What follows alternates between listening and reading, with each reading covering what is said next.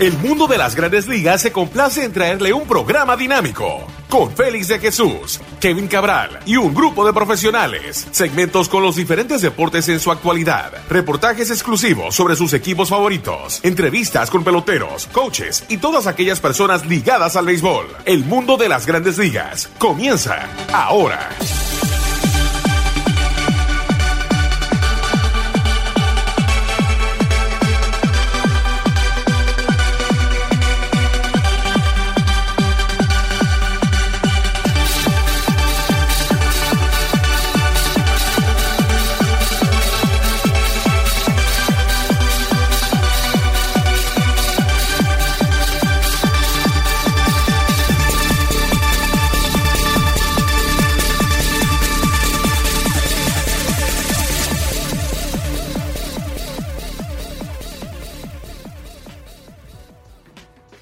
Bienvenidos a otra emisión de su programa El Mundo de las Grandes Ligas por su portales m.com y lasmayores.com.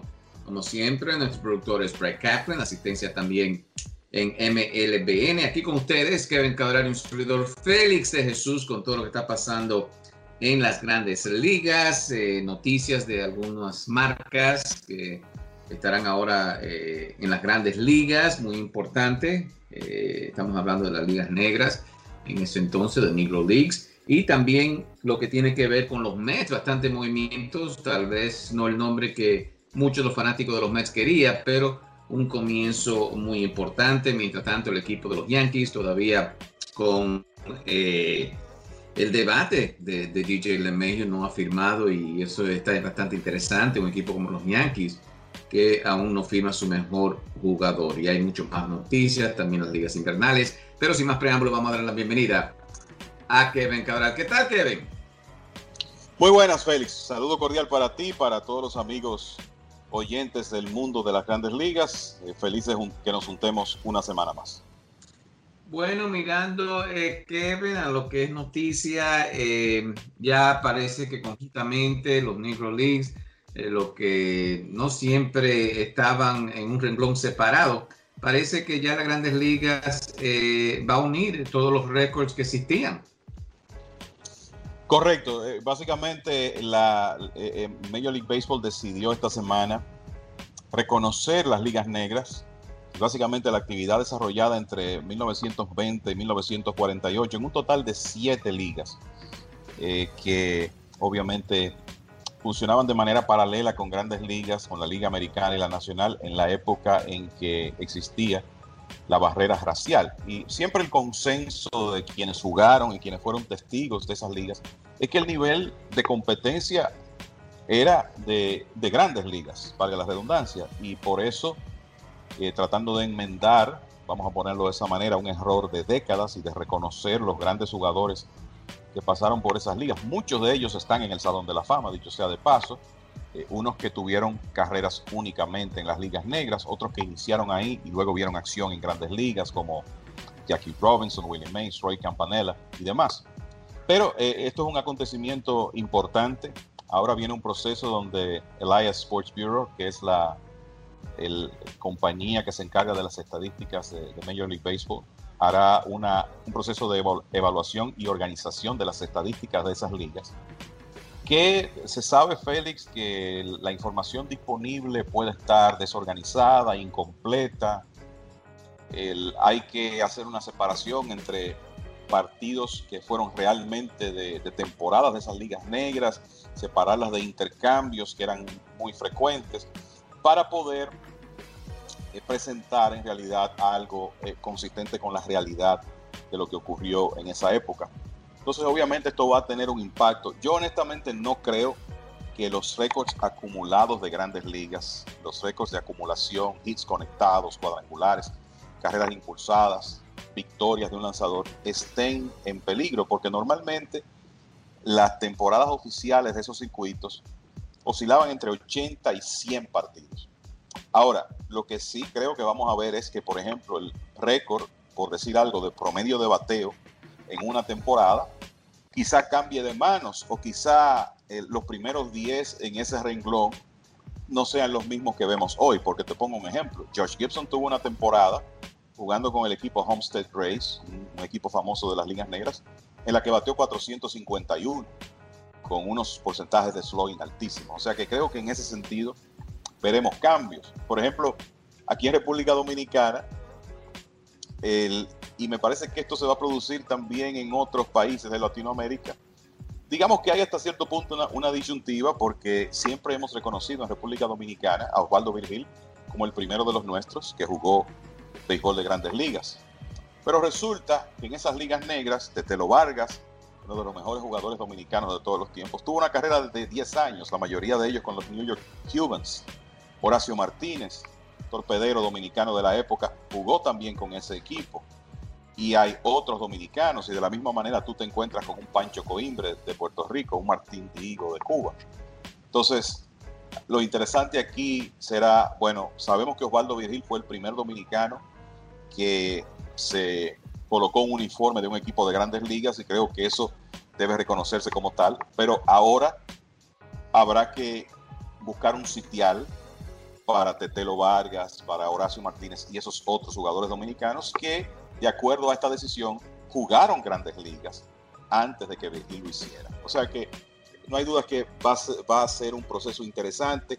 Vamos a tener también casos de jugadores que acumularon unos números en Grandes Ligas. Pensemos en Jackie Robinson, en Larry Doby, en Roy Campanella, que acumularon unos números en Grandes Ligas, pero también tenían números acumulados en las ligas negras, y de repente los totales de esos jugadores serán otros. O sea que no hay duda que cuando Elias complete este proceso, se consoliden esas estadísticas, yo creo que vamos a tener mucho tema de conversación y muchas, en realidad, conversaciones interesantes que se podrán tener sobre el particular. Bueno, un día interesante para, como tú mencionaste, Gibson, Satchel Paige, y Diego, muchos consideran los jugadores all around, mejores de todos los tiempos, Papa Bell y todos esos. Entonces, desde arriba, mirando de que su día finalmente llegó, Kevin, y todos estos cambios que hemos tenido sociales, se ha hecho justicia en el béisbol. Hemos visto muchas cosas para los jugadores latinos y los jugadores negros, que al fin y al cabo se está haciendo justicia. Sí, definitivamente. O sea, si el consenso de quienes vieron esas ligas y le dieron seguimiento es que el nivel estaba igual que el de las Grandes Ligas, y que solo el tema de la raza impedía que esos jugadores vieran acción en Grandes Ligas, como tú dices, Josh Gibson, Satchel Paige, Papa Bell, Oscar Charleston, todos esos grandes jugadores, además de los latinos. Yo creo que se hace justicia si se hace ese reconocimiento. Y yo creo que es importante decir, Félix, que el periodo que se va a evaluar será de 28 años, entre 1920 y 1948.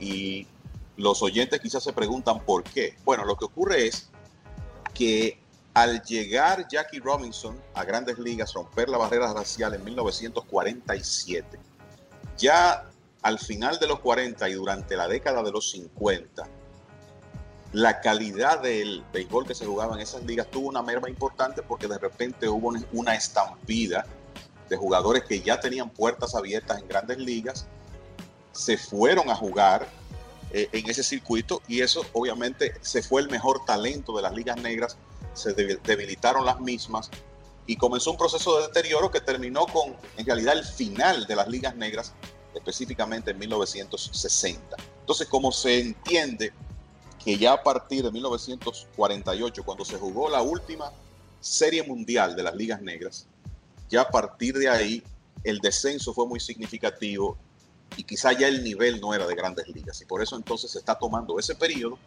de 1920 a 1948, y los más de 3,000 jugadores que vieron acción en la liga durante ese tiempo serán los incorporados a las estadísticas de MLB. Esta es una pregunta, Kevin, no sé si tiene la contesta por ahí, pero interesante, porque siempre se ha dicho que Gibson dio el cuadrangular más largo en el Yankee Stadium, ¿no? Que salió totalmente del parque. Habían algunos que lo vieron, ese cuadrangular. y lo de Mickey Mantle. Entonces, ¿datos así serán incorporados o cómo vamos a ver eso? ¿Simplemente van a quedar como algo que ciertas personas solamente vieron en esa época? Tú sabes que hoy conversaba con un amigo en el programa Grandes de los Deportes que hacemos para la radio local, y conversaba sobre ese tema con mi amigo, compañero Dionisio Soldevila, que, mira, de Josh Gibson se dicen tantas cosas, ¿verdad? Hay en realidad tantos documentos que muestran su grandeza como jugador. El Babe Ruth de color, supuestamente pegó más de 800 cuadrangulares en su carrera. El problema es que muchos de esos cuadrangulares se produjeron en partidos de exhibición, en series fuera de temporada, que en las que esos jugadores participaban. Entonces me parece que cuando Elias haga su proceso de acumulación de las estadísticas, el número real final de cuadrangulares de Josh Gibson, y de hecho hay unos números de Gibson en Baseball Reference que cualquiera puede ver, ese número no se va a acercar a 800 cuadrangulares, porque con esos jugadores en realidad no hay mucha evidencia en video, incluso en los mismos diarios de la época no necesariamente hay muchas historias. Entonces mucho de lo que se dice de estos jugadores, pienso yo, es algo que va de mano en mano, y hay quizá en muchos casos un elemento de leyenda. Entonces yo creo que lo que vamos a ver es que en realidad lo que se va a tomar es lo que pueda demostrarse, porque existe la evidencia. Lo que escuchamos como leyenda de los cuadrangulares de Gibson monstruosos, o de la velocidad de un Papa Bell, de todos aquellos partidos que Satchel Paige lanzó, que supuestamente habría 2 partidos el mismo día en una cartelera doble. En realidad esas son cosas que pienso van a ser difíciles de evidenciar, independientemente de si sean ciertas o sean, vamos a decir, caigan más en la categoría de leyenda. Ahora bien, si aparece en realidad una documentación que prueba la distancia de ese cuadrangular de Josh Gibson, estoy seguro que de la misma manera sería aceptado, porque yo creo que aquí la idea es reconocer la grandeza de esos jugadores, y uno lo que lamenta es que no exista de ellos quizá la información completamente acabada que uno tiene de Grandes Ligas y que quisiera ver en el caso de ellos. Bueno, felicidades otra vez entonces a las Ligas Negras, ¿no? Ahí también muchos latinos van a caer en ese renglón, diría una época oscura, ¿no? En el béisbol, que por fin se acerca más a lo que todos queremos en el béisbol, ¿no? Igualdad para todos, y bueno, hay que reconocer las Grandes Ligas por entonces tomar ese paso. Bueno, en el terreno de juego, Kevin, en lo que se refiere a los Yankees, y bueno, pone uno a pensar, ¿no? Los Yankees, declaraciones de Cashman esta semana, que están muy interesados en DJ LeMahieu. Se había tirado una cifra ahí de 25 millones como la cifra que divide a los Yankees y DJ LeMahieu. Pero es simplemente la época que vivimos aquí con esto del COVID, Kevin, que bueno, los Yankees, esos 25 millones no pueden llegar rapidito a un arreglo con LeMahieu y dejarlo ahí básicamente, que puede, ¿no?, buscar otro equipo y venir y sacárselo de las manos a los Yankees. Mira, Félix, lo que creo que estamos viendo aquí es una organización que ya no se maneja como en los años de George Steinbrenner, y quizá esto que voy a decir no le gusta a los fanáticos de los Yankees, pero la realidad es que tú tienes una organización hoy en día, y eso tú lo sabes, que Hal Steinbrenner y Brian Cashman manejan de una manera muy diferente a lo que era lo usual con el boss. Y la realidad del caso es que los Yankees hoy en día, a la hora de hacer inversiones en jugadores, van a ser mucho más disciplinados, para utilizar una palabra, que en otra época. Y ahora los Yankees van a tratar de procurar los mejores jugadores. Caramba, la temporada muerta pasada le dieron un contrato de 324 millones a Gary Cole. Yo creo que eso es una buena demostración. Pero yo creo que va a depender del jugador, de la edad y de la longitud del contrato. Yo creo que los Yankees saben lo que DJ LeMahieu él puede representar para ellos, pero hasta qué punto se van a extender en años con un jugador de 32 años de edad. Y ahí es donde está la dificultad. Quizá hay un equipo que está más desesperado que los Yankees, que está dispuesto a darle 5 o 6 años de contrato a DJ LeMahieu. A los Yankees de Hal Steinbrenner y de Brian Cashman, yo no sé si le va a interesar hacer un compromiso con un jugador de esa edad tan largo. Entonces ahí es donde desde mi punto de vista la separación de los 25 millones puede llegar. No creo que sea un tema tanto de salario anual, sino de años. Y puede que hoy, si LeMahieu no termina con el equipo de los Yankees, el equipo reciba muchas críticas por eso. Pero si LeMahieu firma con otro equipo por 5 o 6 años y tiene un descenso en 2 años, entonces habrá quienes digan, wow, qué buena decisión de los Yankees. Entonces creo que eso es lo que está en juego aquí. Es un tema de hasta dónde los Yankees, desde un punto de vista financiero, van a entender que es inteligente extenderse con LeMahieu. 3 años, un número cómodo para ellos, 4, 5 ya quizá va a caer en lo que no es tan cómodo. Entonces creo que ahí es donde está el tema. Y eso es lo que veremos en las próximas semanas. Me parece que va a ser una temporada muerta, por lo menos en las próximas semanas, valga la redundancia, bastante muerta. Con esta incertidumbre que hay con el inicio de la temporada, cuándo va a ser, cómo se va a jugar, cuántos partidos se van a celebrar. Me parece que la mayoría de los equipos van a ser sumamente conservadores a la hora de hacer inversiones. O sea que puede que el tema del LeMahieu se extienda por un periodo hasta que alguien decida ser un poco más agresivo, sean los Yankees u otro equipo, y LeMahieu encuentre el contrato que él y sus representantes andan buscando. Bueno, pero Kevin, y llevándolo aquí un poquito más lejos, si los Yankees no pueden llegar a un contrato con LeMahieu, porque todo indica, ¿no? Los números que están trabajando ahí, la gerencia, los que trabajan la sabermetría para el equipo de los Yankees, y dicen, bueno, esto es lo que LeMahieu puede valer. Pero si otro equipo viene y se lo quita a los Yankees, ¿no habrá como un cambio ahí de que, bueno, ya los Yankees no son los Yankees en lo que se refiere a que cualquier agente libre que ellos quieran lo pueden conseguir? Bueno, lo que pasa es que yo creo que estamos en una etapa donde no es solamente el agente libre que los Yankees quieran, es por qué periodo lo quieren. Yo creo que ese es el tema. O sea, los Yankees acaban en la temporada muerta pasada de otorgarle un contrato a un lanzador abridor que puede ser un activo tan volátil por el tema de las lesiones.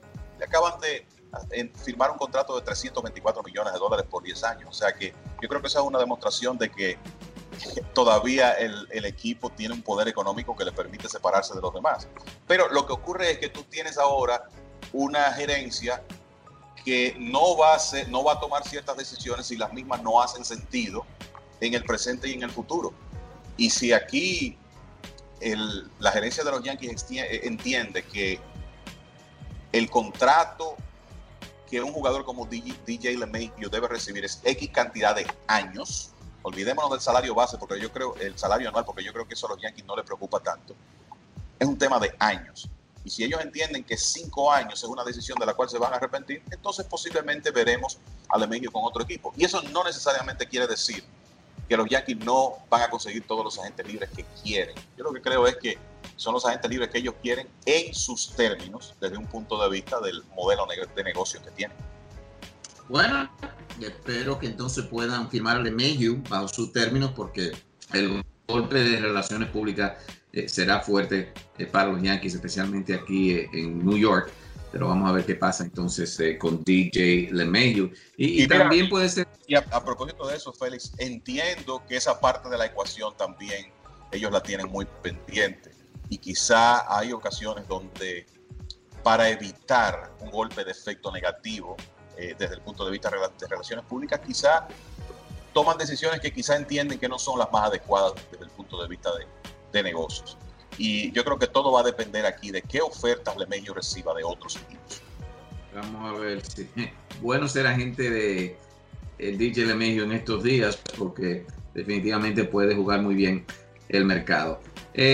Mirando, Kevin, entonces esto sería más o menos un efecto de dominó, mirando a que cuando firme LeMahieu, entonces ya se va a establecer un precio para los otros agentes que quedan ahí en el mercado. Es que yo creo que en realidad no es solo LeMahieu, el efecto va a depender, yo te diría que aún más de George Springer, Trevor Bauer, JT Realmuto. Creo que esos jugadores tienen una combinación de edad y rendimiento que le va a permitir conseguir contratos más largos que LeMahieu y por tanto el volumen al final de salario, en cuanto a salario, será mayor. Entonces creo que va a depender no solo de lo que ocurra con DJ LeMahieu, sino de lo que ocurra con esos otros nombres que tú sabes que inclusive cuando tú analizas el paquete completo, en realidad han sido rankeados por encima de LeMahieu en este grupo de agencia libre. Y te lo dice una persona que es en realidad admirador de las cualidades de LeMahieu como jugador y de lo que puede hacer, de todas las formas que tiene para ayudar a un equipo.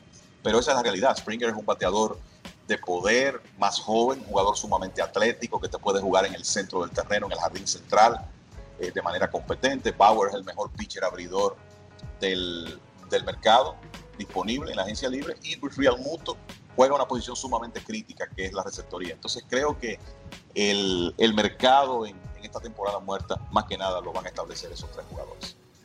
Y para terminar ya con este tema de agentes libres, sabemos que del otro lado, o más bien el otro equipo de Nueva York, los Mets de Nueva York, si le quieren amargar la cosa, aunque de verdad no necesitan a LeMahieu tanto como los Yankees, lo necesitan un finalista del MVP, pero para amargar un poco ahí, comenzar a hacer su estampa en las grandes ligas, Cohen, si los Mets lo consiguen, ¿tú piensas que fueron un golpe duro para los Yankees y ya comenzar en serio la rivalidad?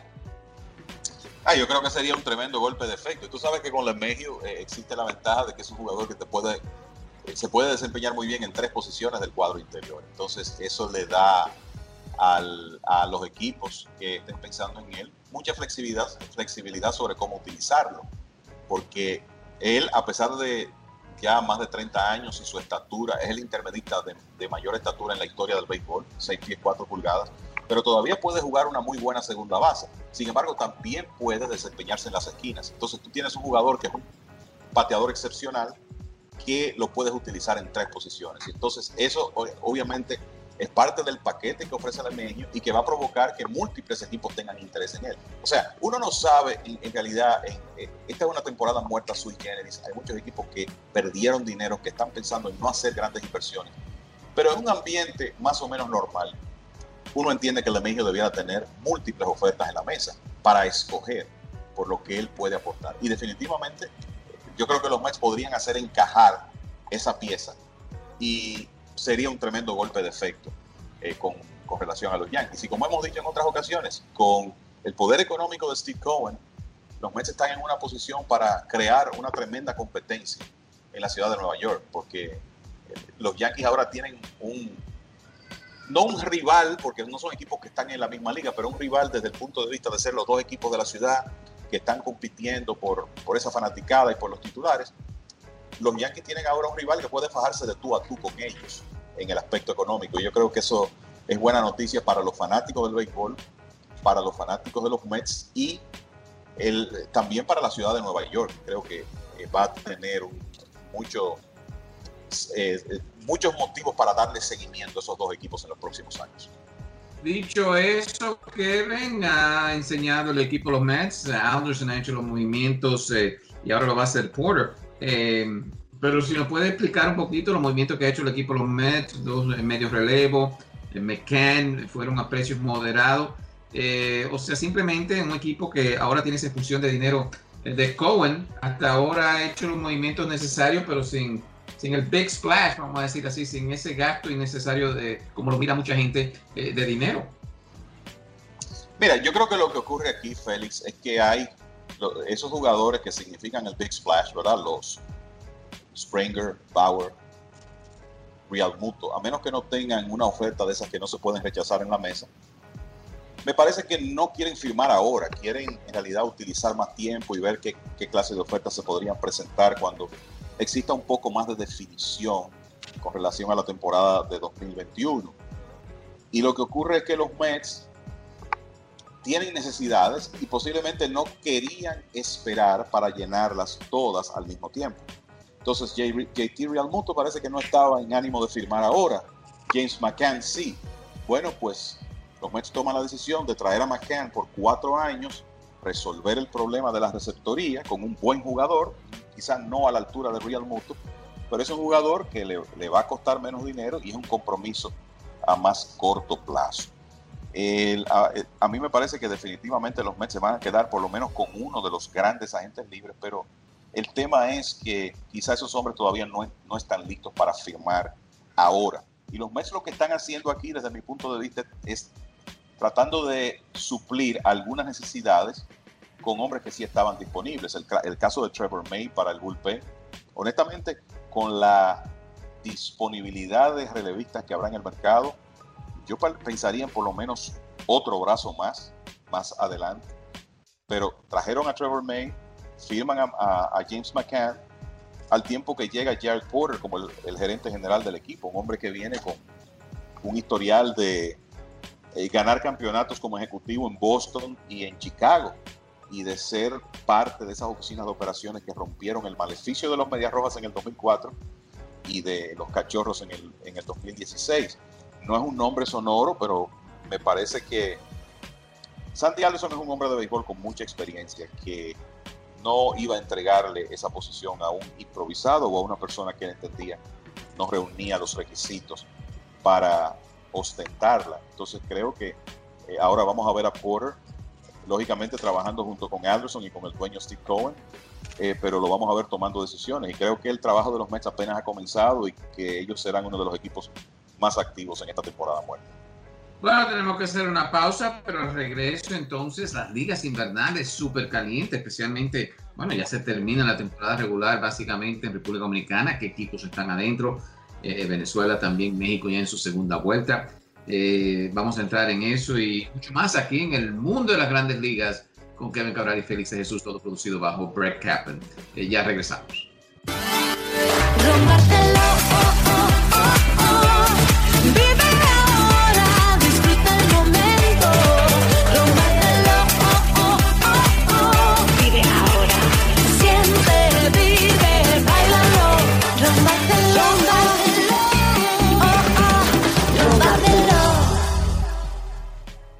Bueno, ya de regreso a su programa El Mundo de las Grandes Ligas. Recuerden, el podcast se puede bajar por Google Play, al igual que el Apple Store. El Mundo de las Grandes Ligas semanalmente, aunque las próximas 2 semanas, debido a claro, la Navidad, el Año Nuevo, vamos a estar fuera de acción. Estaremos de regreso ya en el año 2021. Y wow, muchos se quieren ese año. Claro, para muchas personas el 2020 han pasado cosas buenas, se han casado algunos, han nacido algunos, pero para la mayoría, ustedes saben, la pandemia. Vamos a ver si ya el 2021 trae cosas buenas para nosotros aquí, especialmente mundialmente. Entonces estaremos de regreso el 7 de enero del 2021. Este será el último programa del año. Y como siempre, gracias por su sintonía.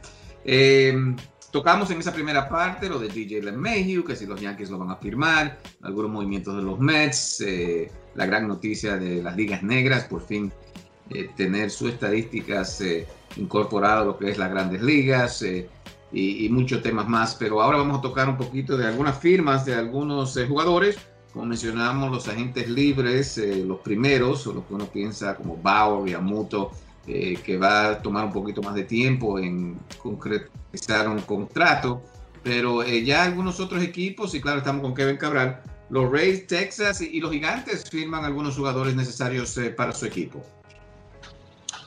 Así es, Félix, el equipo de los Gigantes de San Francisco, en busca de crear profundidad en su picheo abridor, firmó al lanzador derecho Anthony Desclafani, que siempre había estado con los Rojos de Cincinnati. Originalmente con los Marlins de Miami, pero casi toda su carrera con los Rojos de Cincinnati. En el 2019 tuvo una buena temporada, 167 ponches en 166 innings y 2 tercios, o sea, 1 por entrada. El promedio de carreras limpias de 3.89. Su actuación en sentido general muy pobre en el 2020, con una efectividad por encima de 7, pero es un lanzador joven, 30 años de edad, con buen stuff, que los Gigantes entienden que puede ayudarlos en su rotación. Hay que recordar que el equipo de San Francisco también le había hecho la oferta calificada a Kevin Gausman. Kevin la aceptó, Gausman la aceptó. O sea que hay dos abridores derechos ya para el equipo de los Gigantes, que además de eso iniciarán la temporada con Johnny Cueto como su estelar. Tienen a Tyler Anderson, tienen a Logan Webb. Así que tienen un grupo ahí de opciones para la rotación. En otros movimientos de las últimas horas, el equipo de los Rays de Tampa Bay retiene al catcher Mike Zunino, que se había declarado agente libre. Esto no es una completa sorpresa porque en realidad Zunino, aunque no pudo batear con los Rays, llevó muy bien el picheo del conjunto, además de que estaban muy cortos en cuanto a receptores el equipo de Tampa Bay.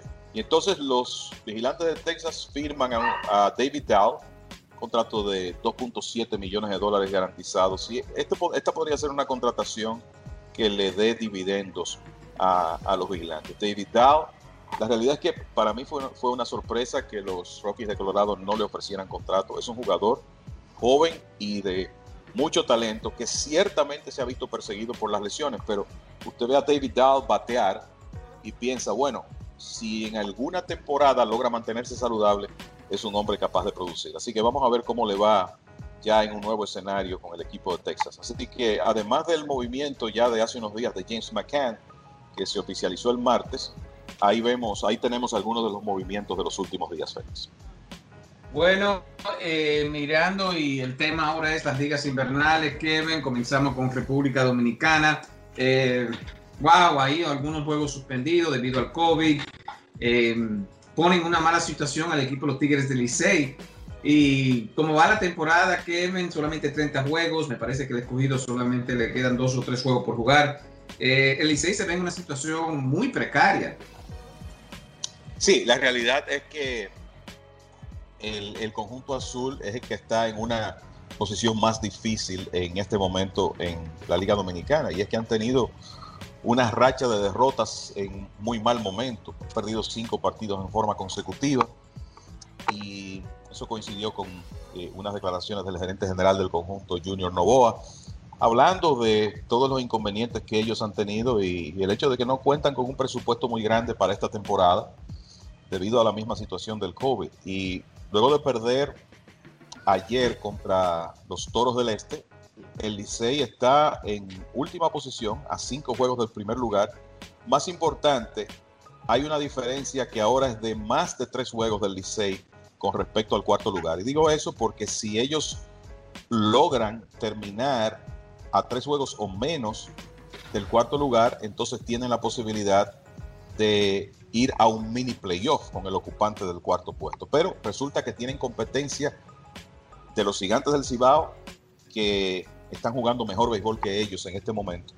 Y además están a 3 juegos y medio y tienen que reducir esa diferencia a 3 juegos o menos. Pero claro, lo interesante aquí es que esa tabla de posiciones, Félix, está suficientemente cerrada como para que ocurra cualquier cosa. O sea, aquí se puede dar toda clase de combinaciones todavía. Y la actividad de este fin de semana va a ser sumamente importante, sobre todo porque ya a partir de mañana tendremos una jornada del viernes donde habrá dobles juegos de Estrellas y Licey y Gigantes y Toros del Este, y otro día el domingo donde también habrá carteleras dobles, Licey y Águilas y Gigantes y Estrellas. Entonces creo que en este fin de semana muchas cosas podrían definirse con esa tabla de posiciones. Los Toros del Este, después que salieron del primer lugar un día, han regresado a esa posición, ganado sus últimos 4 partidos, y en este momento tienen juego y medio de ventaja sobre Estrellas, Águilas y Leones del Escogido. Los Gigantes, que han ganado 3 en forma consecutiva, se han acercado, están a un juego de la clasificación y están en una situación donde provocarían un mini playoff. Y luego los Tigres del Licey con un récord de 8-14, que es sumamente preocupante. Yo te diría que los Tigres tienen que abocarse a ganar por lo menos 6 de esos 8 juegos que les restan, terminar con 14 y 16 y esperar que eso sea suficiente para optar por el mini playoff. O sea que la situación está bien apretada pero de nuevo, la actividad de este fin de semana va a ser muy importante para definir muchas cosas en el estadio. Y de gran importancia entonces terminar entre los primeros tres, Kevin, porque entonces evita ese mini playoff con el quinto equipo que parece que mirando los numeritos aquí por arribita, parece que eso va a ser una realidad.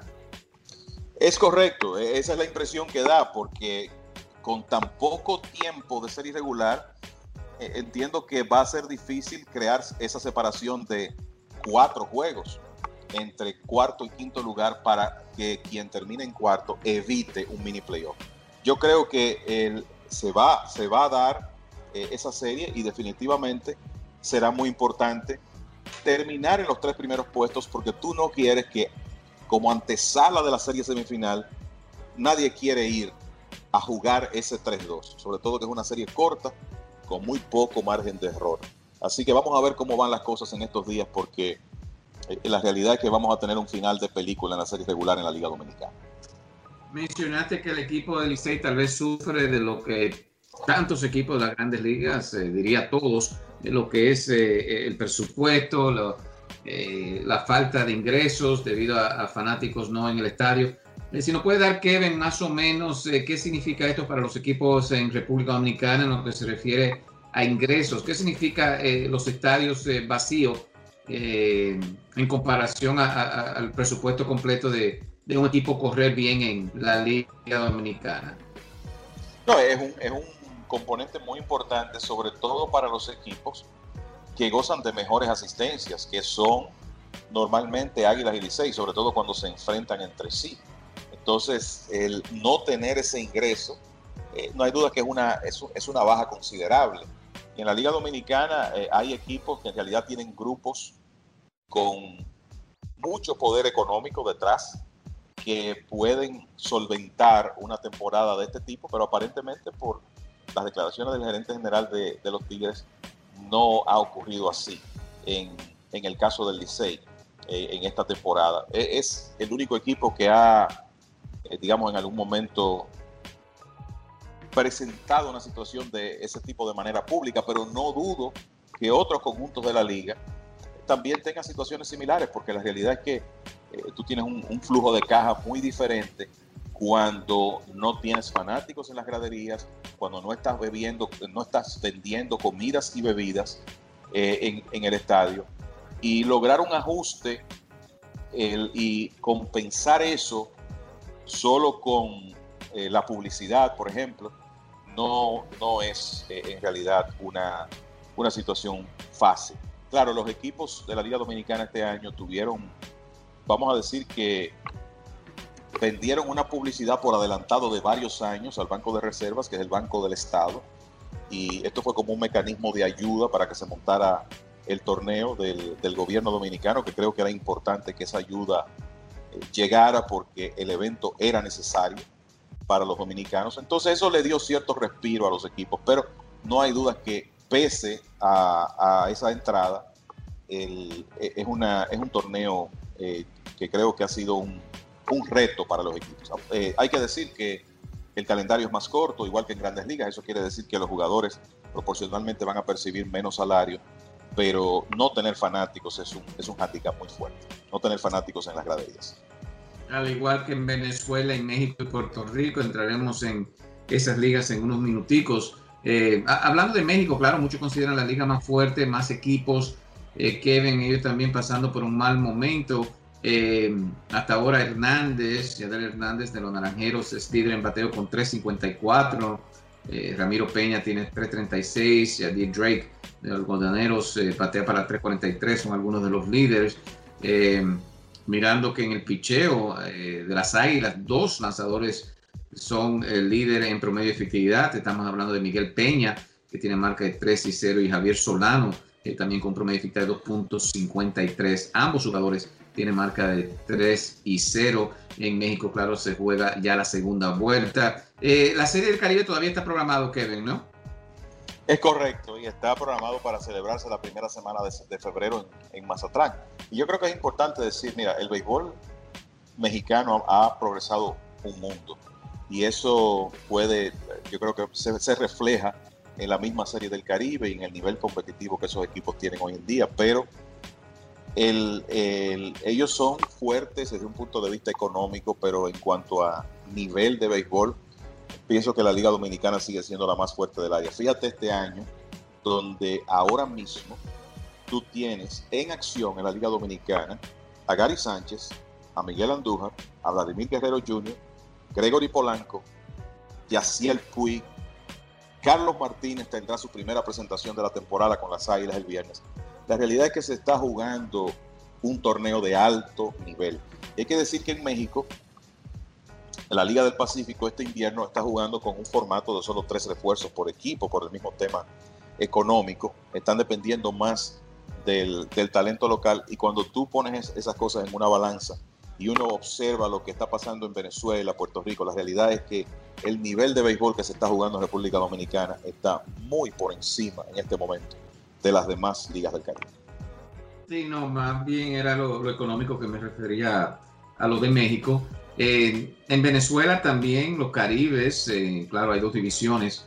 Los Caribes en primer lugar en la división central y en la división occidental los Cardenales de Lara. Este equipo siempre termina, en los últimos años ha terminado bien, pero como que no llega al final.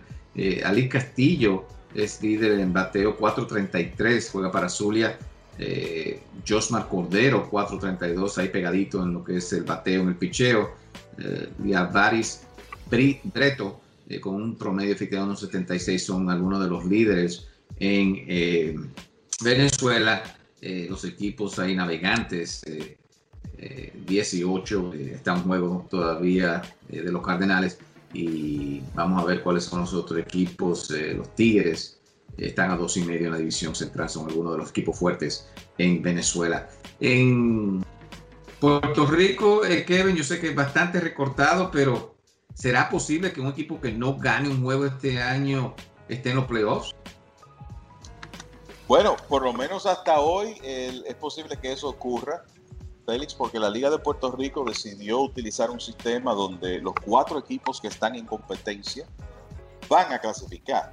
O sea, inicia la temporada y de antemano tú sabes que vas a estar en los playoffs. Esa es la realidad de la Liga de Puerto Rico de este invierno, que desde mi punto de vista, y entendiendo que estamos en un año sui generis y que tú quieras darle oportunidad a los equipos, la realidad es que crear un sistema de ese tipo para mí es sumamente contradictorio y algo que nunca había visto. Entonces tú te encuentras con un escenario hoy donde Criollos de Caguas y los Indios de Mayagüez están jugando muy bien, tienen 7-1 cada uno, están empatados en primer lugar. El equipo de Atenienses de Manatí, 2-6, y el conjunto RA12, que es el equipo del proyecto de Roberto Lomar en Puerto Rico, 0-8. Y es un calendario de menos de 20 juegos, o sea que uno espera que ganen un par de partidos. Pero la realidad del caso es que hasta ahora ese equipo no ha ganado un juego, y a pesar de eso saben que van a estar en las semifinales. De nuevo, es un sistema sumamente extraño, pero así se están llevando a cabo las cosas en Puerto Rico. Ellos van a coronar eventualmente un campeón y estarán en la Serie del Caribe junto con República Dominicana, México, Venezuela, Colombia y Panamá, que son los otros 2 países que tendrán representantes en la serie que se montará en Mazatlán. Bueno, interesantes de verdad. Bueno, Kevin, ¿algunos comentarios finales? Tú sabes, Félix, que entramos en una época donde normalmente no hay mucho movimiento en grandes ligas. Ya hemos comentado que la impresión que da es que vamos a tener un periodo de bastante inactividad, donde creo que no vamos a ver muchos movimientos. Fíjate que ya hay desacuerdos sobre el inicio de la próxima temporada y qué clase de calendario se va a jugar, porque la asociación de jugadores está diciendo, bueno, en el pacto colectivo el acuerdo entre las partes es que se juegue un calendario de 162 partidos. Sin embargo, ya se han filtrado informaciones sobre la intención de los equipos de grandes ligas de no iniciar la temporada en la fecha acostumbrada y jugar una más corta en 2021, que quizá comience en el mes de mayo, cuando ya el tema de la vacunación esté más avanzado, donde si ya no se está en una situación de aceptar fanáticos, por lo menos se esté más cerca de eso.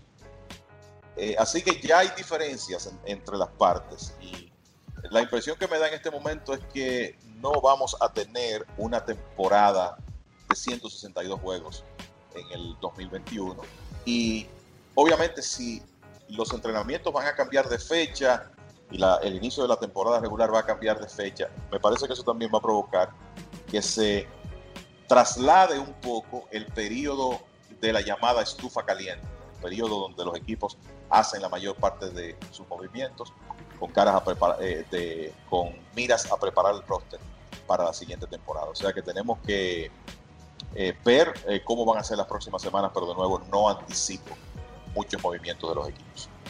Llegó la vacuna, Kevin, pero definitivamente va a tener que pasar un tiempo en que la mayoría del mundo esté con la vacuna, y entonces esto parece que se va a trasladar también al béisbol. Posiblemente el mes de mayo ahí se va a ver béisbol. Pero un año difícil 2020. Kevin, estaremos fuera las próximas 2 semanas.